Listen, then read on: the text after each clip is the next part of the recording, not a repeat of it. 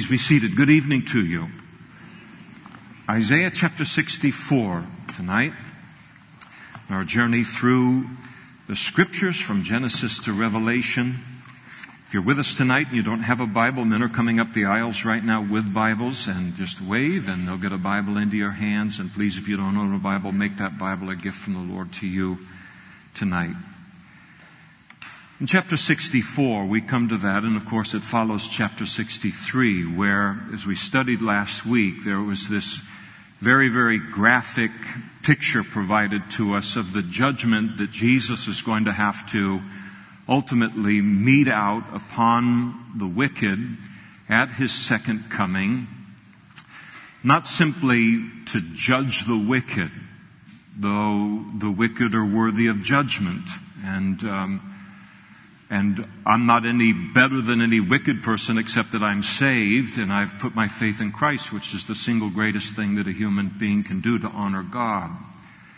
But it isn't just that God is going to judge the wicked, but that things will get so bad on the earth that God will have to judge the wicked in order to preserve the righteous. That if He did not judge wickedness and sin and bring it to an end, then ultimately wickedness would snuff out righteousness. It would snuff out the righteous and the godly. And as Jesus said in one of His Gospels concerning His return at His second coming, He said, "When I return, will I find any faith?" And that was the idea. Not that what kind of, low down, no good Christians are going to be alive at the end of the Great Tribulation and just prior to the second coming. It will be that all of the forces of the Antichrist and all of the devil and the Antichrist will be possessed by the devil himself. It will be an all-out onslaught to destroy good and to destroy the righteous. And so Jesus comes back in His second coming and He judges that wickedness that is wanting to make extinct righteousness. And then He establishes His 1,000-year reign upon the earth, which is known as the Kingdom Age. And as we saw in chapter 63, Isaiah, as he's receiving this prophecy from God of this judgment that is to come, he wasn't appalled by it. He wasn't put off by it at all. Though the description of it was very, very graphic. He remembered as he listened to the God speaking of meting out His judgment in order to cause to survive the righteous. He remembered that God had to do that in the past concerning the history of the Jewish people. That God had found it necessary to do that in order to secure their exodus from the bondage of Egypt. And we remember that Pharaoh at that particular point in time had ordered the death of all male Jewish boys. It was a thing to control the power of the Jews, but it was going to make them extinct. And God came in and He judged Egypt to secure the release of His people. Later on, as the children of Israel were then approaching the promised land to begin the conquest of that promised land. And other nations came out to destroy the Jews, to wipe them out. Not to give them a bad day, not to, be a thorn in their side a little bit. They were bent upon the utter destruction of the Jews. And God stepped in and He wiped out those nations and gave the Jews victory in those battles. And so God had been doing this all along, has been doing it all through history. So as He speaks about doing it at the end of the age, it shouldn't be something that's affront to our sensitivities. And Isaiah closed chapter 63 by pleading with God that God would exercise that same kind of righteous judgment and one day securing the Jews from the Babylonian captivity that He knew was yet to come upon the people. And He continues in this very same vein in chapter 64, and the idea that He says to the Lord concerning this judgment, He continues this whole thought of, God, bring it on. If it is going to require your judgment to protect the righteous from extinction at the hands of the wicked, then bring on the judgment. And that's what he's crying out to the Lord here for. He said, oh, that you would rend the heavens, tear the heavens, when you come to mete out your judgment, that you would come down and the mountains might shake at your presence. He said, come down, enter into human history now in this judgment, and may your coming be like a great earthquake within the world, that the mountains might shake at your presence as fire burns brushwood, as fire causes water to boil. And he's talking about fire here in the sense of judgment. And just as the water is boiling in a pot that we would put upon the stove, and there it is making all of its churning motion and all. He says, do that to the mountains of the earth, whatever's necessary to bring on that judgment, to make your name known to your adversaries, that the nations may tremble at your presence. And so he said, come back in order to remind this whole world that it belongs to you, and you are the one that is deserving of its worship and its praise, not its rebellion and not its scorn. When you did awesome things for which we did not look, you came down. The mountains shook at your presence. And again, he's remembering that when God gave the law to Moses there on Mount Sinai, that there was a great earthquake that was involved in it, a great shadow representing God's presence, a great cloud coming upon the mountain, and this awesome kind of demonstration of God's power and His presence that caused even the Jews, even God's people, to be in awe of the fact that God has arrived. God has come into our midst. And Isaiah is saying, do that, but not so that your people will have an awe related to that, but so that the whole world will recognize you for who you are. For since the beginning of the world, men have not heard nor perceived by the ear, nor has the eye seen any God besides you, who acts for him who waits for him.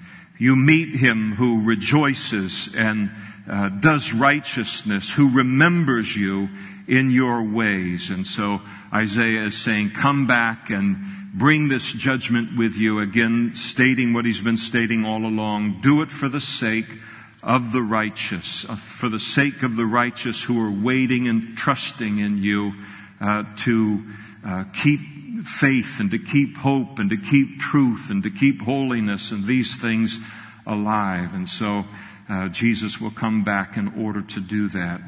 This phrase here is a beautiful phrase here in the end of verse 4 concerning waiting for the Lord. Speaking of God, Isaiah said, who acts for the one who waits for him. And this verse is a very, very important truth, I think, for each of us to realize when we are in those seasons. Not if we are in those seasons, but for when the time does come, because it comes to all of us.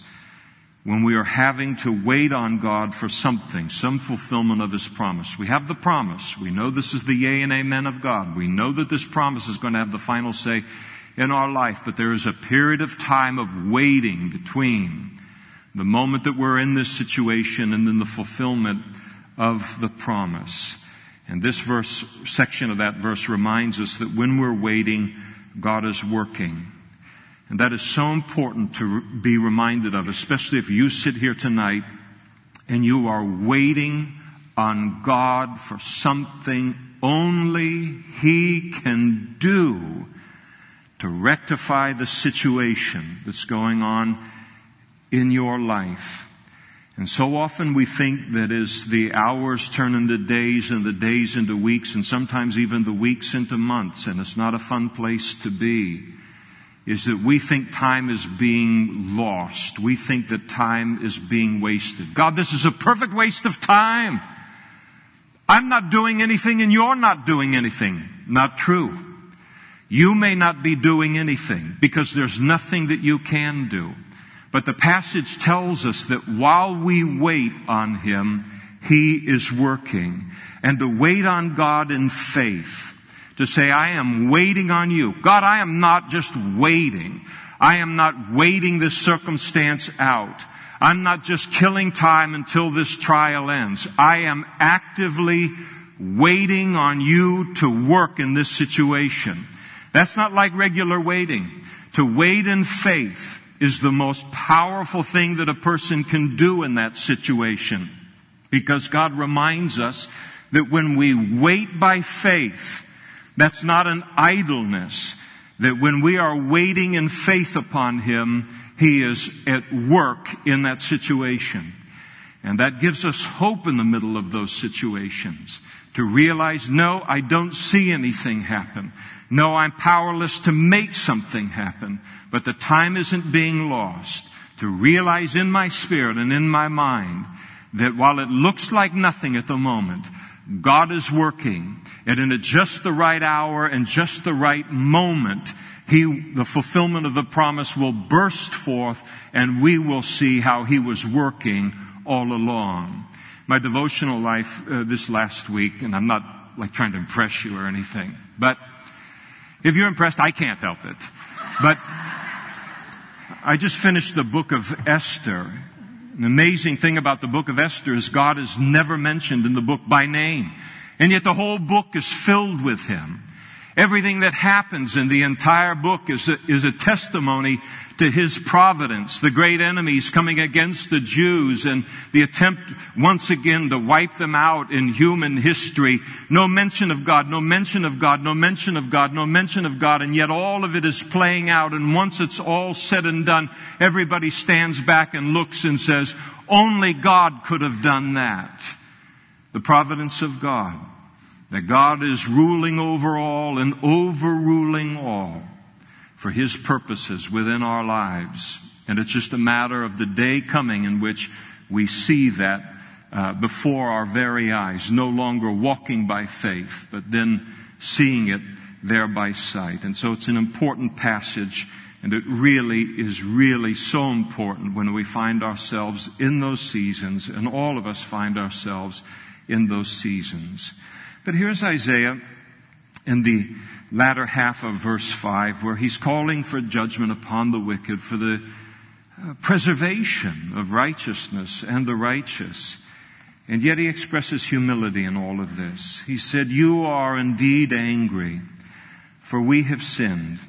And in these ways we continue, and we need to be saved. And the idea is that he begins to confess in this call for judgment, he confesses that even the righteous are not perfect here. And so he's crying out to the Lord, Lord, we need you to judge. Lord, we're going to be wiped out if you don't judge. And I hope that you know as a Christian in this room tonight that there are vast segments and portions of the world tonight that Christians live in, that this is their reality tonight. This is their prayer tonight. This is what they live in day in and day out. And so he's saying to God, God, I ask you to judge not because we as the righteous are perfect. Don't do it on the basis of that, but do it, Lord, because of your mercy. He goes on and says, but we are all like an unclean thing. And he describes himself and just like all of the righteous. And he gives this beautiful description of even the best of us. And as he declares himself and the righteous within the nation, we're all like an unclean thing. And it's speaking probably about a leper. And a leper made anybody unclean that a leper came in contact with. He says, we're not perfect. He said, we've all lived lives in which we've defiled other people just by virtue of coming into contact with them. We've been an unclean influence. He says, all of our righteousnesses are like filthy rags. And he's talking, and he doesn't say, here he's talking about our best. He's not talking about our sins being as filthy rags, something that's unclean. He's saying our righteousnesses, the very best that we do, even as God's people, is like filthy rags.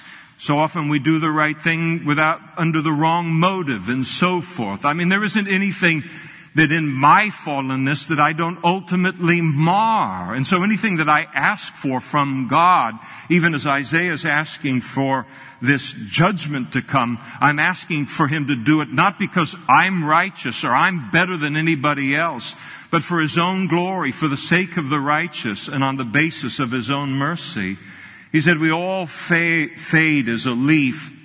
speaking of our weakness and our frailty, and our iniquities, like the wind, have taken us away. In other words, he's confessing that apart from you, God, we could no more resist sin and becoming wicked ourselves, apart from any more than a leaf can resist the blowing of the wind. And there is no one who calls on your name, who stirs himself up to take hold of you.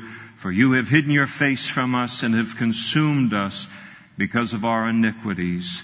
But now, O Lord, you are our Father, and we are the clay, and you are our potter, and all we are the work of your hand.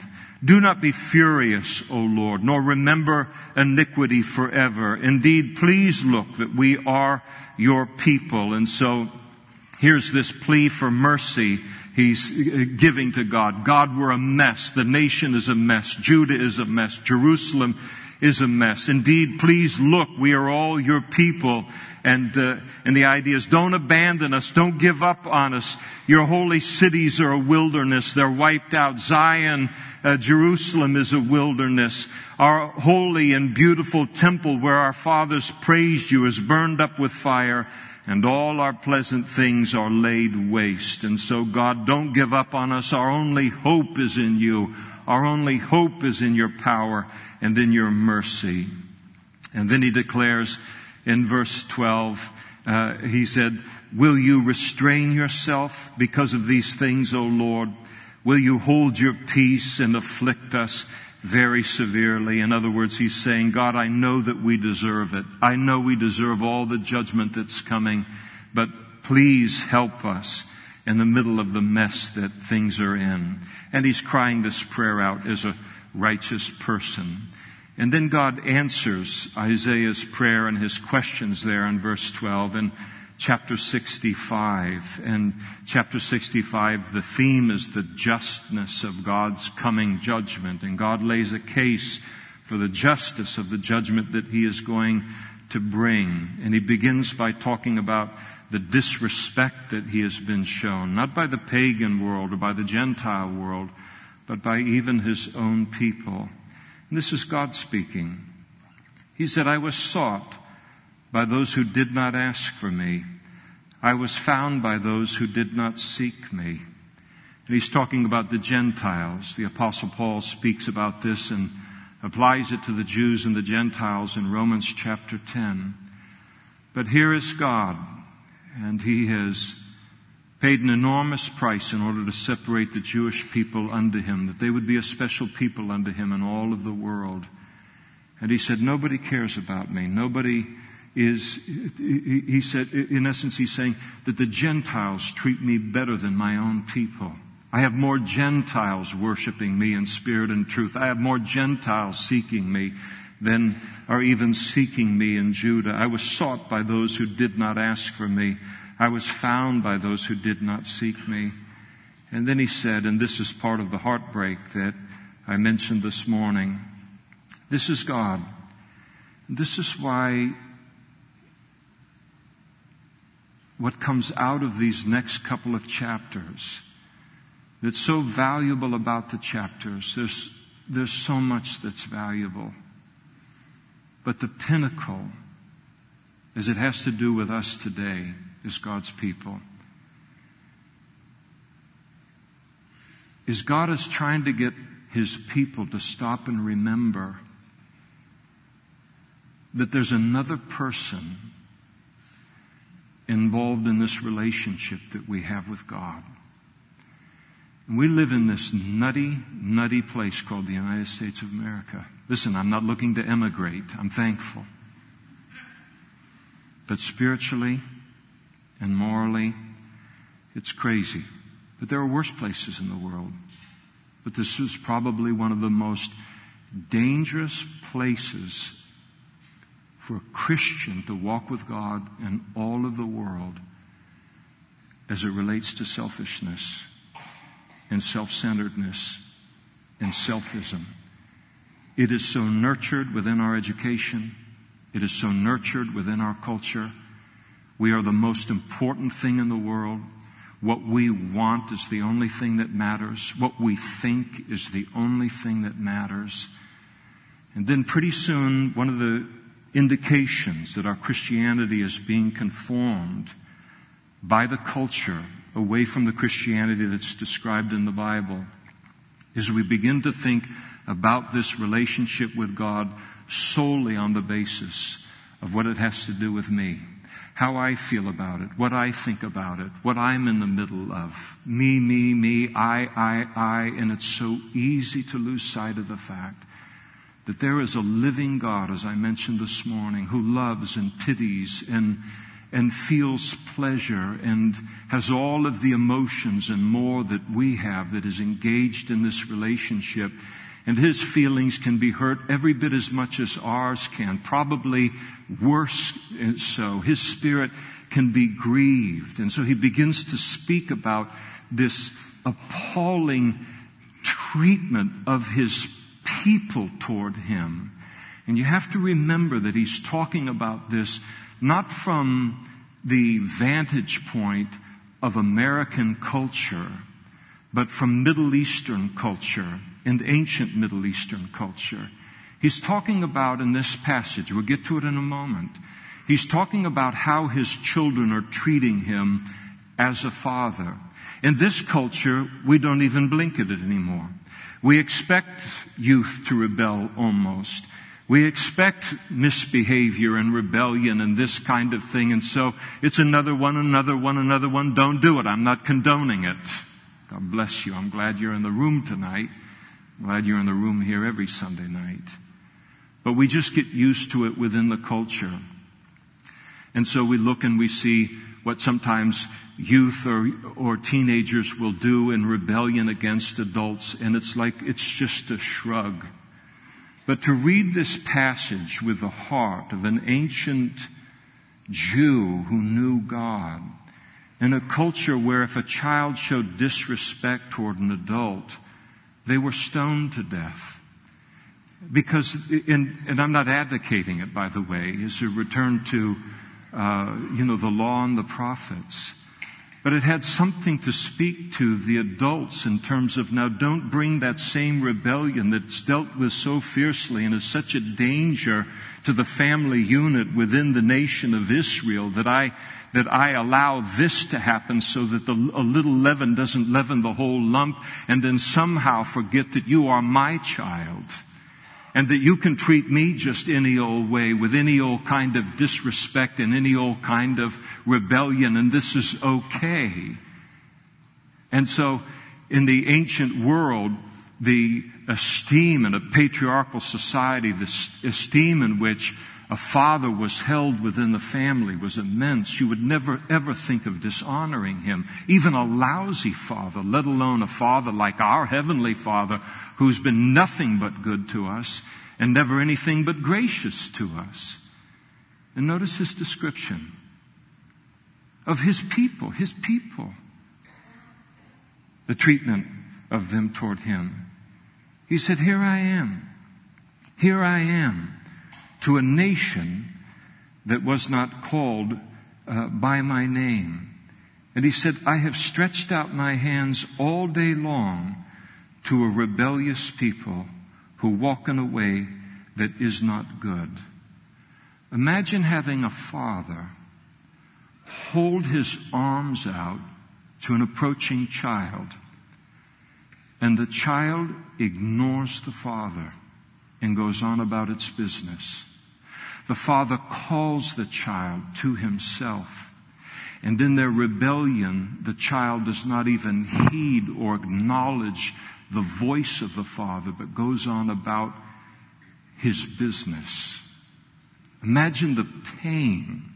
Imagine the incredible disrespect and humiliation of a father.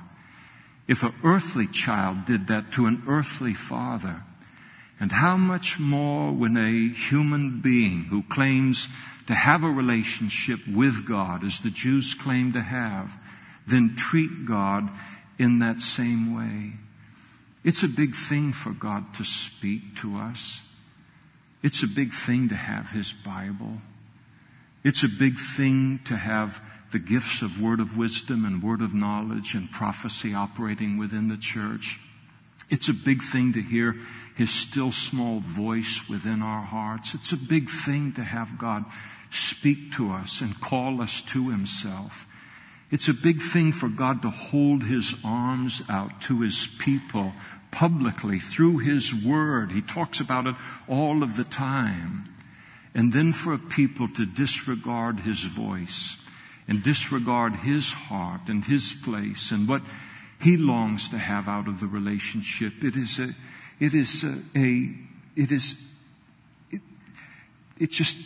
Who can put it into words? What's going on here and what He's trying to communicate? And then He describes here as He talks about what He said to them, as He talks about His physically stretching His arms out to them. Here was their response. He said, who walk in a way that is not good, their rebellion, according to their own thoughts. They've exchanged my wisdom for their wisdom. A people who provoke me to anger continually to my face.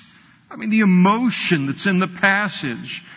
Who sacrifice in gardens idolatry and burn incense on altars of bricks, who sit among the graves and spend the night in the tombs. What were the Jews doing? They were going to graveyards in order to receive wisdom from dead spirits rather than from God.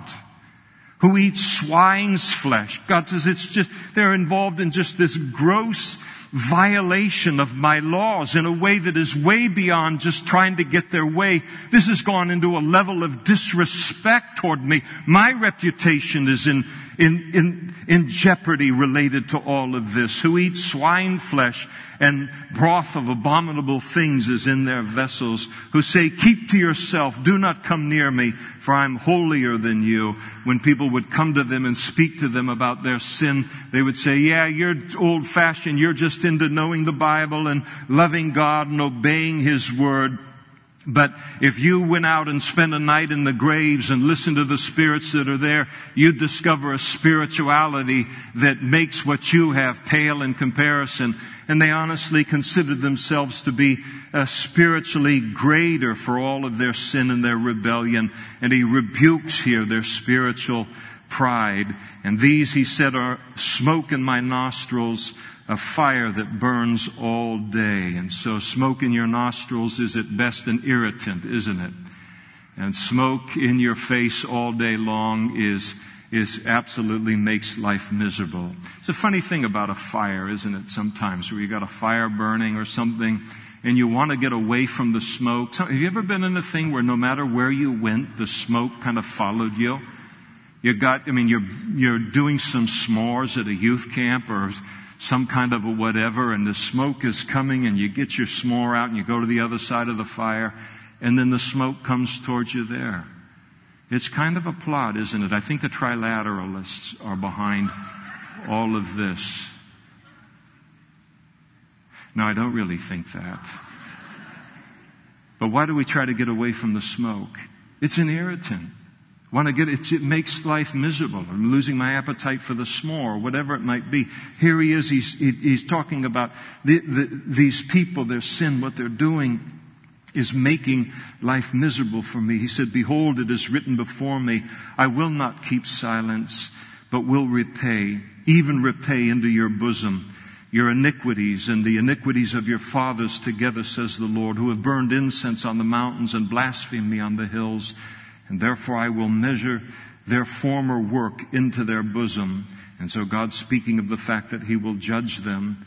And thus says the Lord, and here He makes a promise to preserve a righteous remnant in the middle of His judgment.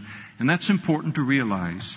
When God judges a nation, He judges a world, He judges a situation, God is able to differentiate between who is right and wrong in the situation, between the righteous and the unrighteous. Sometimes the world can become so wicked, or a neighborhood or a situation or a family or whatever it might be, that a Christian can look, or a nation, and a Christian can look and say, what's the use in being righteous in the middle of all of this? I mean, what good is it doing? I mean, the world, the nation is going in the direction that it's going in. The whole situation is going away from God. The whole thing, what does it matter whether I walk with God or not? Well, we walk with God because He's deserving of that, not whether other people walk with God or not. He sent His Son to die on the cross for our sins in order for us to be saved and be forgiven, as Jesus died on that cross and He was buried and He rose again on the third day. It doesn't matter if everybody or nobody walks with God in the whole wide world. We walk with God because He's worthy of that. But sometimes we can think, what good does it do? But when God does pour out His judgment, He does take note and differentiate between the wicked, the righteous, and the unrighteous. And He knows how to separate between the two. And so it's important to be righteous, even in a season in human history where most of the people perhaps around you or in your situation or whatever part of the world we're in as Christians is marked by unrighteousness. And thus says the Lord, as the new wine is found in the cluster. So here you've got this cluster of grapes, and the whole vineyard has been harvested. And somehow this cluster of grape, God's judgment coming through the nation, all of the grape clusters being taken away in judgment. And yet here's this one cluster that remains, and it represents this righteous remnant. And one says, don't destroy it, for it is a blessing is in it. And so God is able to differentiate between the righteous, the unrighteous. This represents the righteous remnant. For so I will do for my servant's sake, that I may not destroy them all. I will bring forth descendants from Jacob and from Judah, an heir of my mountains. My elect shall inherit it. My servants shall dwell there. Sharon shall be a fold of flocks, and the valley of Achor a place for herds to lie down. For my people who have sought me, but you are those who forsake the Lord, who forget my holy mountain, who prepare a table for Gad, speaking of a pagan god, the god of fortune, and who furnish a drink offering for many, which is another pagan god that referred to destiny. And so God's speaking of the fact that He's able to differentiate in all of this, and an encouragement to the righteous. Yes, looks like you're being overwhelmed in Jerusalem. Looks like, crime does pay. Looks like being righteous doesn't pay. But don't fall prey to the temptation and join the apostasy. And then verse 12, therefore, I will number you for the sword, and you shall all bow down to the slaughter, because when I called to you, you did not answer. When I spoke, you did not hear, but did evil before my eyes and chose that in which I do not delight. So again, the disrespect toward God, the ignoring of God to their own peril, and it is always to our own peril to disregard the voice of God and the calling of God. And God speaks further about the judgment that would come upon them. He continues further in this judgment that He will bless the righteous and He will judge the wicked. Verse 13, therefore thus says the Lord God, behold, my servants shall eat, but you, speaking of the wicked, shall be hungry. Behold, my servants shall drink, but you shall be thirsty. Behold, my servants shall rejoice, but you shall be ashamed. Behold, my servants shall sing for joy of heart, but you shall cry for sorrow of heart and wail for grief of spirit. Again, the differentiation God is making here, and He's able to do that. And you shall leave your name as a curse to my chosen, for the Lord God will slay you and call His servants by another name, so that he who blesses himself in the earth shall bless himself in the God of truth. And he who swears on the earth shall swear by the God of truth, because the former troubles are forgotten and because they are hidden from my eyes. And then God heads into what is the ultimate solution to the rebellion of man, the ultimate solution to bringing an end, the ultimate judgment ultimate solution to the end of this rebellion against God in all of the world, and that is the creation of a new heaven and a new earth. And he speaks of it here in verse 17. For behold, I will create new heavens and a new earth, and the former shall not be remembered nor come to mind. And so God promises that very thing. Peter talks about it in his second epistle, chapter 3, about the fact that this day is going to come as a thief in the night, and that the heavens are going to pass away with a great noise, and the elements will melt with a fervent heat, and both the earth and the works that are in it will be burned up, all of it being dissolved on fire. The elements will melt with a fervent heat. And he said, nevertheless, according to his promise, according to his promise, look for a new heavens and a new earth in which righteousness dwells.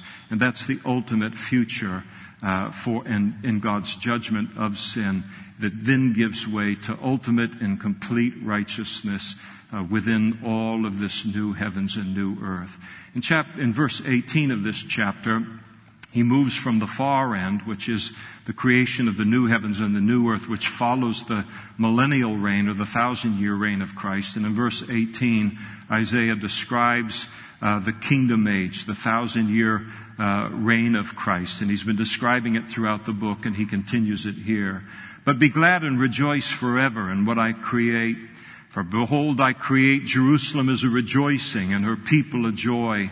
And I will rejoice in Jerusalem and joy in my people. The voice of weeping shall no longer be heard in her, nor the voice of crying. And so in that kingdom age, there won't be any more weeping, no more crying, no more judgment going on in Jerusalem, but joy will take the place of weeping and sorrow. He said, no more shall an infant from there live but a few days, nor an old man who has not fulfilled his days. For the child shall die 100 years old. And so in the kingdom age, the 1,000-year reign of Christ, lifespans will lengthen during that period, kind of like it was at the beginning back in Genesis. It will lengthen. If a person dies at the age of 100, it will it'll be a tragedy that something like that happens. In other words, people are going to live much longer lives than they live today. But the sinner being 100 years old, if someone dies at 100 years old as a sinner, they shall be accursed. And so the idea will be, boy, they died young. Somebody dies at 100 now, we think, wow, can't complain, really. But in the kingdom age, it'll be something. They'll die at a very young age, even at 100 years old. And so the extended lifespans. They shall build houses and inhabit them. They shall plant vineyards and eat their fruit. And they shall not build and another inhabit. They shall not plant and another eat. For as the days of a tree, so shall be the days of my people. And my elect shall long enjoy the work of their hands. They shall not labor in vain, nor bring forth children for trouble. For they shall be the descendants of the blessed of the Lord, and their offspring with them. And so it'll be a period of tremendous prosperity and safety in the world, and certainly within Jerusalem. And then he declares further in verse 24, it shall come to pass before they call. So before you even pray during that period, God said, I will answer. And while they're still speaking, I will hear. And so it's a time in which, as he's speaking of the judgment upon the southern kingdom of Judah, God is at that particular point in time not answering the prayers of the unrighteous because of their sin. In the kingdom age, there won't be any of that. God won't be forced to meet the hypocritical prayers of his people with silence. He will be able to answer prayer as quickly and as fully as his heart desires. And then there'll even be changes within the animal kingdom. Verse 25, the wolf and the lamb shall feed together, and the lion shall eat straw like the ox, and dust shall be the serpent's food, and they shall not hurt nor destroy in all my holy mountain, says the Lord. And so this great peace that will mark the world will even extend into the kingdom age. And then here we come now to chapter 66, the final chapter of the book, and it begins with God's rebuke of the spiritual hypocrisy of his people. Hypocrisy, to be a hypocrite, the word as it was used in ancient times, it meant to wear a mask or to be an actor. And in the old days on stage, now they make movies and what they can do in terms of making someone's face up from one scene to another, and now they're able to not even have a human being in the movie, and they just create a new one, got to cut labor costs, right? So, what's his name? The Iron Man guy? What's he getting? $22 million a movie now and all? They'll try and create him out of a little something, and someone will pocket the $22 million. And then he'll sue them, so it won't happen. Anyway, enough about my problems here. I'm just trying to fix things for him. What's his name? What is it? Yeah, Robert Downey Jr. That's right. How did I forget? So, anyway.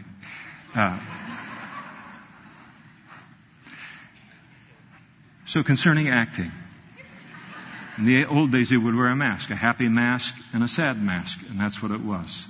And so you would wear a mask. And to be a hypocrite, as is spoken about in the Bible, is to wear a mask, to appear to be one thing outwardly, but then to be something entirely different inside. That's spiritual hypocrisy. And that's what was going on at this time and what God rebukes among His people. It wasn't like the Jews threw off religion. They didn't become agnostics and they didn't become atheists. They didn't go there. They liked the temple. They liked church. They liked the spiritual heritage. They liked the fact that their fathers had done this and their fathers before them had done this and their fathers before them had done this. And after all, a little religion never did anybody any harm, and it'll do the kids good to be raised in it as well too and all. And so they didn't throw all of it off. They liked aspects of it. But they would go and put on one face at the temple on Shabbat, on Saturday, and then the rest of the week, we already read about what they were doing. Entirely different person. Horrible, horrible. And so appearing to love God and offering these sacrifices and worshiping God and all of these things and lifting up, singing all of the Hallel Psalms and all the things that were going on, listening to the preaching of the rabbi and so forth, and giving that appearance, but they couldn't wait to get out of the doors and go back to the graveyard and go back to all of the different things that they were doing. And God wanted them to know that He recognized, He wasn't fooled by any of that, wasn't fooled by the hypocrisy, and so He confronted them with that. The Bible teaches, in terms of us as God's people in our relationship with Him, that we are never to have a relationship that's marked by hypocrisy or by acting in any kind of a way. We are to be the same spiritual person all of the time. Every day of the week, in every situation that we're in. Doesn't mean we're perfect. Doesn't mean that we don't sin. Doesn't mean that we don't fall short and wish, man, I wish I hadn't said that.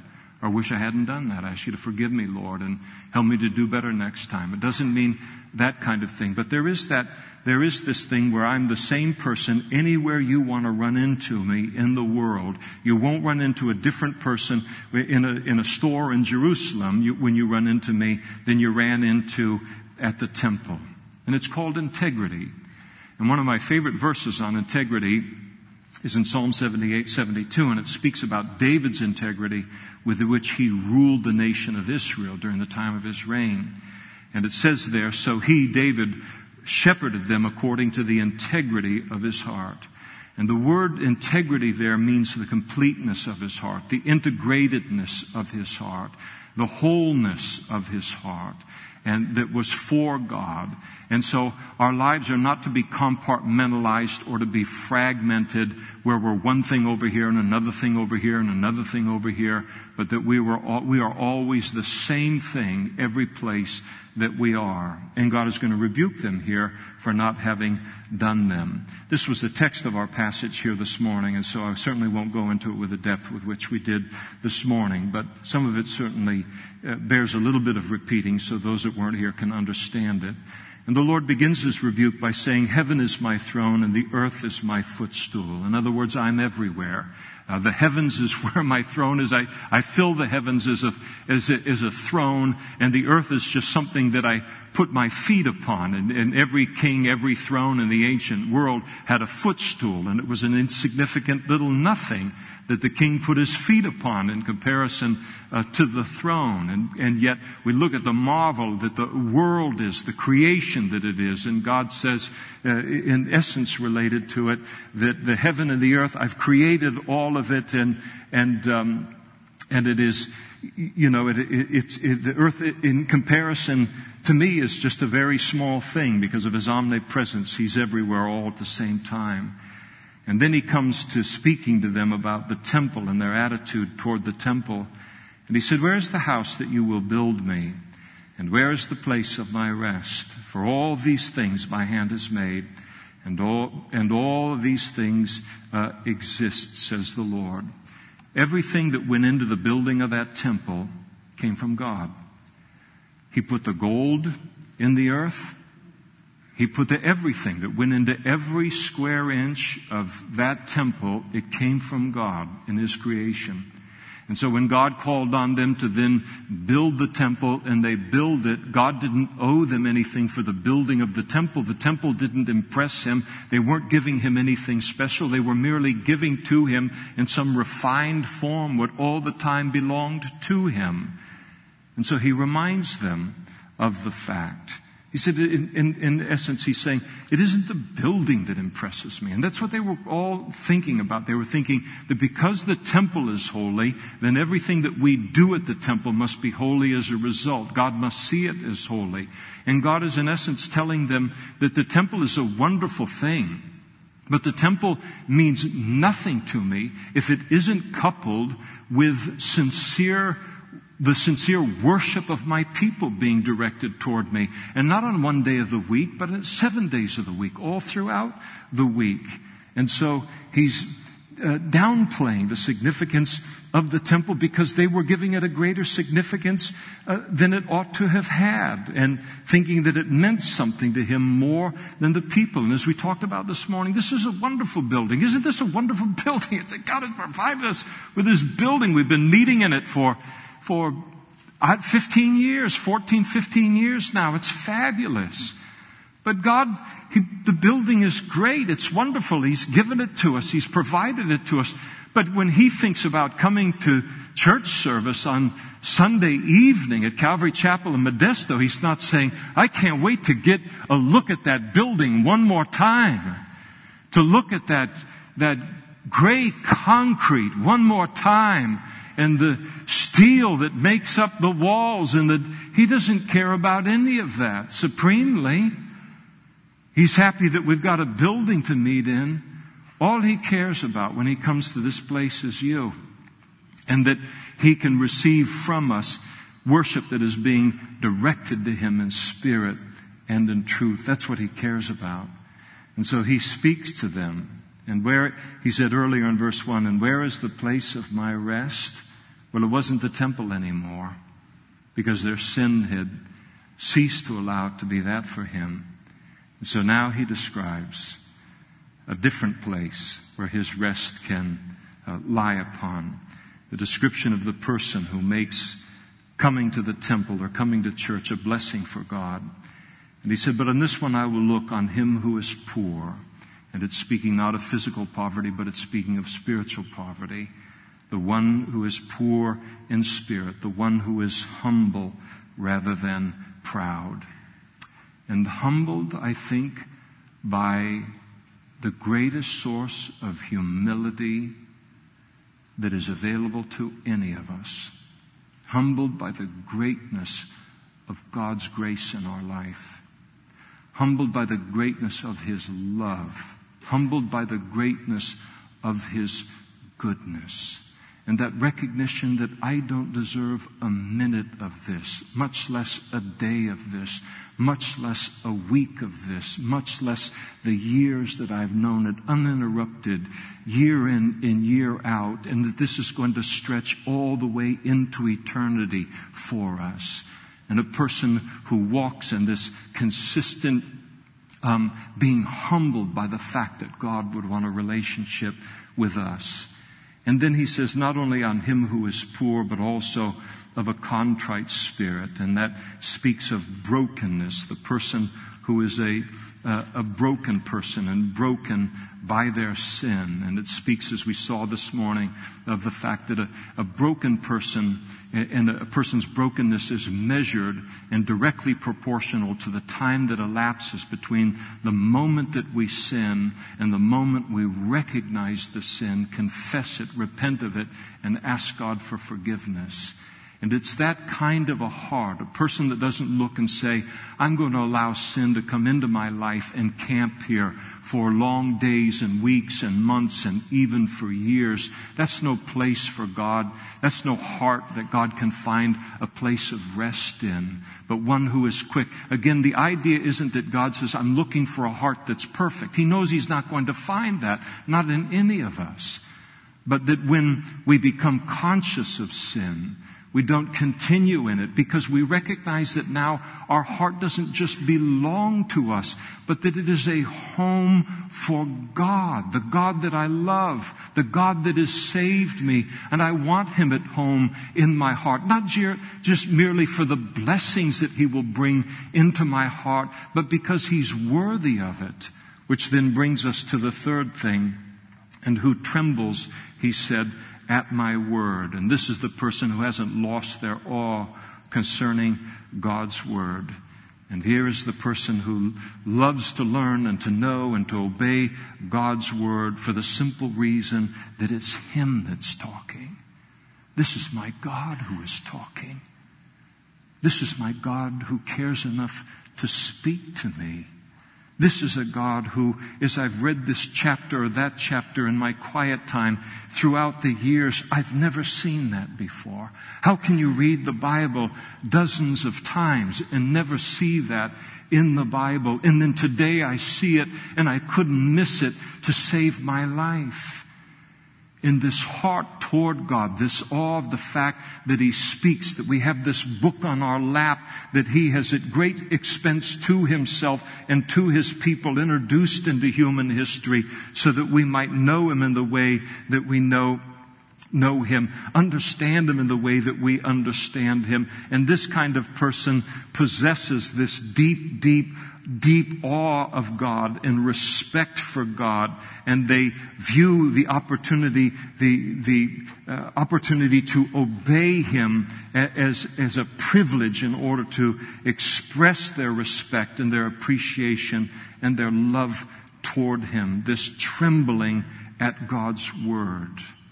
That's a powerful thing. I mean, I have to ask myself, but I think I love God's word. And I think I've loved it since 1980. And I know the power of it. And I know what it's done in my life. And yet I allow the passage, not in a spirit of condemnation, but I allow the passage to search me. Do I tremble at His word? Do I open it up, and even before I read a verse or a chapter, I say, God, because You are God, because You are my Heavenly Father, I submit to everything I am about to read before I even read it. Because that's the awe and the respect and the fear and the reverence that You are worthy of. It's a beautiful passage. And again, we think so often of this relationship. Very often, I'll speak to myself, I'm so consumed with my side of it. And to have somebody stop me as God does here and to remind me of the kind of heart that allows Him to enter into it and then to bless that heart with the fullness of His presence and His blessings upon that life, which is what any father wants to do. The worst thing that you can do to a father who loves, and all of us as human fathers, we pale in comparison to the Lord, is to rob that father of the ability, the joy and the blessing of blessing his children. And he longs to be able to do that. He never wants that spigot to be turned off. And so this is the heart that he looks at and says, that's the heart I can find rest in. And then he rebukes their hypocrisy as he talks about what they were here at the temple, but then what they were, away from the temple, but then now the hypocrisy of their offerings at the temple. He speaks of these folks and he says, he who kills a bull is as if he slays a man. God says, you offer these bulls, you offer these lambs, you offer these goats to me in accordance with the law of Moses. But if it isn't coupled with a love for me, if it isn't out of a relationship with me, it's just murder. You're just murdering animals. It doesn't please me in any way. He who sacrifices a lamb as if he breaks a dog's neck, and he who offers a grain offering as if he offers swine blood. God says, you're doing all of these things that you're offering to me, all in accordance with the law of Moses, but your heart isn't in it. You don't care about it. You don't love me. You don't obey me. You don't respect me. And so all it is to me is like the slaying of a man, the breaking of a dog's neck, the offering of swine's blood. In other words, all these things that are prohibited by God in His Word, things that are an affront to Him. He says the sacrifices don't give me any pleasure given the way that they are. He says they're an abomination to me. They're an affront to me. And he who burns incense as if he blesses an idol, and just as they have chosen their own ways and their own soul delights in their abominations. And so God, He promises the righteous here now that He will judge all of this and bring it to an end. And so I will choose their delusions and bring their fears on them, because when I called, no one answered, and when I spoke, they did not hear. Isn't that something? So we stop in a room like this, and God talks about the fact that when He called, no one answered, and when He spoke, they did not hear. And I can just read that verse and have it roll off on my back like water off the back of a duck. And yet it's God trying to communicate to His people, both then and now. What an awesome thing it is to have God speak to us, to be able to answer Him when He does call, and then speak to Him when He speaks to us. But they did evil before my eyes and chose that in which I do not delight. Hear the word of the Lord as He speaks now of their mistreatment, not only how they were mistreating God, but then mistreating the righteous. He said, hear the word of the Lord, you who tremble at His word. Your brethren who hated you, they hated the righteous. Imagine going to temple and doing all of these sacrifices, and they hated people that were serious in their walk with God. Your brethren who hated you, who cast you out for my name's sake, they shunned them, they persecuted them, and they declared, let the Lord be glorified, that we may see your joy, but they shall be ashamed. They were mocking the faith and mocking the desire to glorify God among the righteous. And God declared that He would judge it. The sound of the noise of the city, a voice from the temple, the voice of the Lord who repays His enemies, who fully repays His enemies. And then God begins to close now by speaking of the rebirth ultimately of Israel and Jerusalem. He said, before she was in labor, she gave birth. Before her pain came, she delivered a male child. So imagine being a woman at 9 months. You've got the baby you're going to deliver. It's going to be a boy and all. And then the next thing you know, the baby's in your arms. Suddenly, quickly, no labor was involved in it. So that's pretty cool. Can I patent this? But the idea is that Jerusalem and Israel is going to be restored instantly in a moment, no labor. When Cyrus gave the decree at the end of the Babylonian captivity and he allowed them to return to the land, there was no labor. There was no war to retake the land. They didn't know hand-to-hand combat, nothing like that. It happened instantaneously. One day there was no decree. The next day there was a decree. And God, just as God declared would be the case. And He said, who has heard such a thing? And who has seen such a thing? Shall the earth be made to give birth in one day, or shall a nation be born at once? For as soon as Zion was in labor, she gave birth to her children. And shall I bring to the time of birth and not cause delivery, says the Lord? Shall I, who cause delivery, shut up the womb, says your God? Again, a great encouragement that Israel and Jerusalem would once experience a rebirth. And then that Jerusalem would once again be known for joy rather than the weeping it was known for at the time. Rejoice with Jerusalem and be glad with her, all you who love her.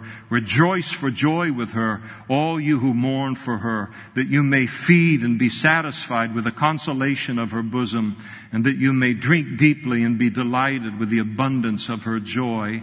And then he goes on to speak of the fact that Jerusalem is going to experience, and here we're looking down into the kingdom age now, and this has a near fulfillment of them returning from Babylon back into the land. All of this was fulfilled in a near way and a partial way, but the ultimate fulfillment is when Jerusalem and Israel lies as a ruin at the end of the Great Tribulation period.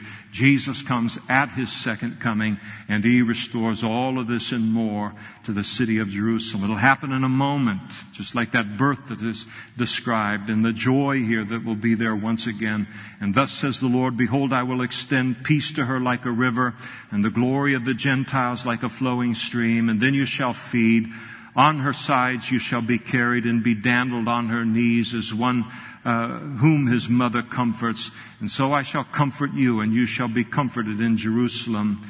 And when you see this, your heart shall rejoice, and your bones shall flourish like grass. The hand of the Lord shall be known to His servants, and His indignation to His enemies. For behold, the Lord will come with fire, and with His chariots like a whirlwind, to render His anger with fury, and His rebuke with flames of fire. For by fire and by His sword the Lord will judge all flesh, and the slain of the Lord shall be many, those who sanctify themselves and purify themselves, to go to the gardens after an idol in the midst, eating swine's flesh, and the abomination in the mouse shall be consumed together, says the Lord. And so before this wonderful rebirth can occur within the city of Jerusalem, a judgment was required first, as God allowed the southern kingdom of Judah to go into captivity by the Babylonians, and then ultimately, in the far fulfillment, the necessity for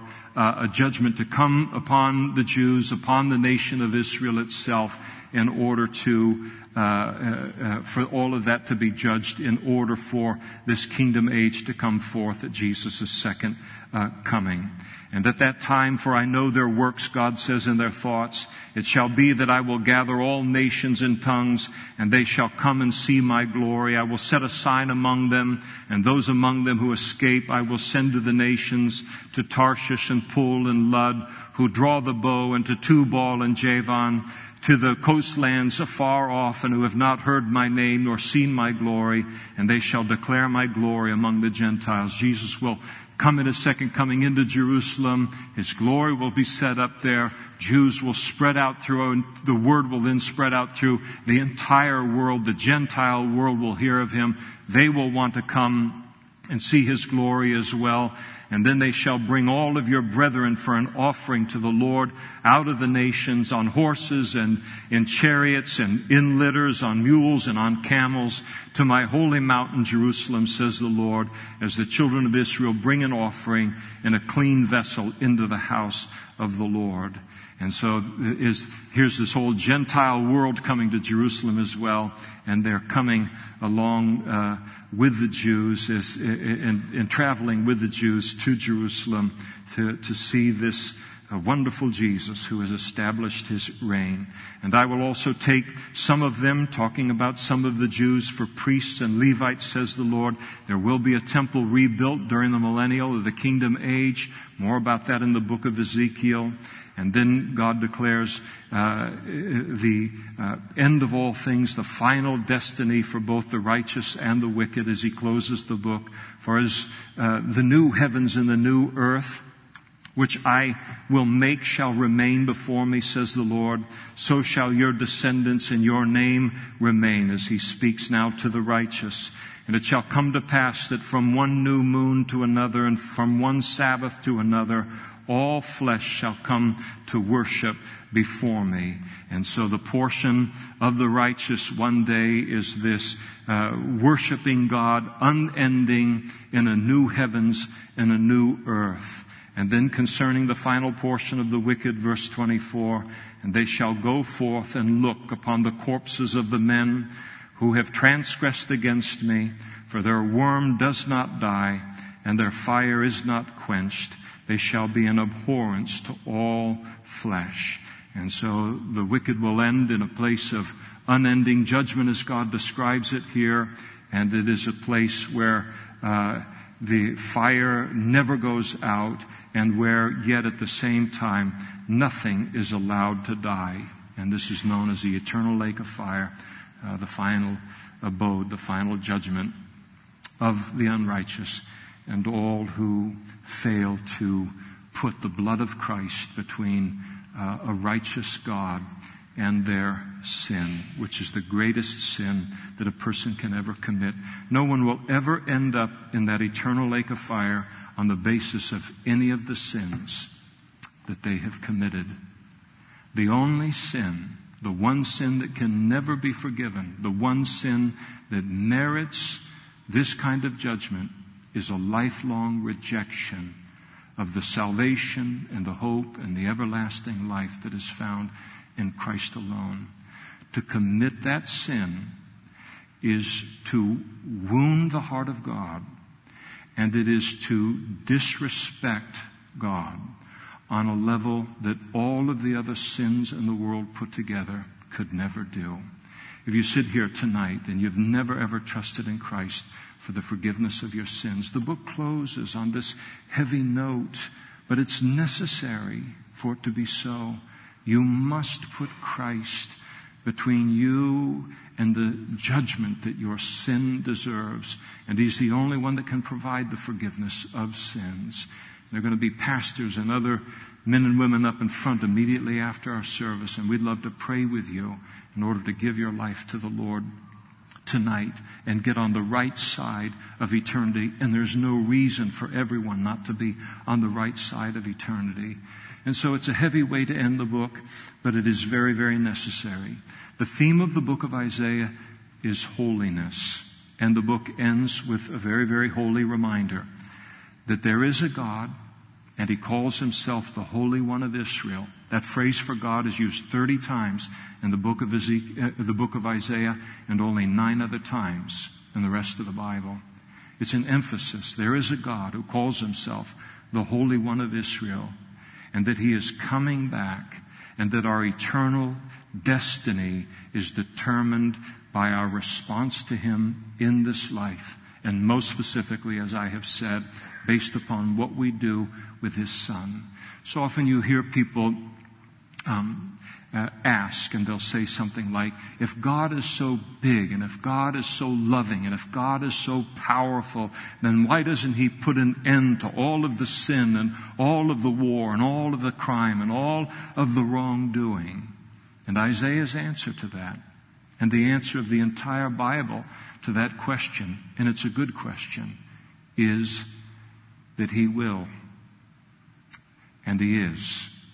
But He will do it His way, and He will do it in His time. Let's stand together and we'll pray.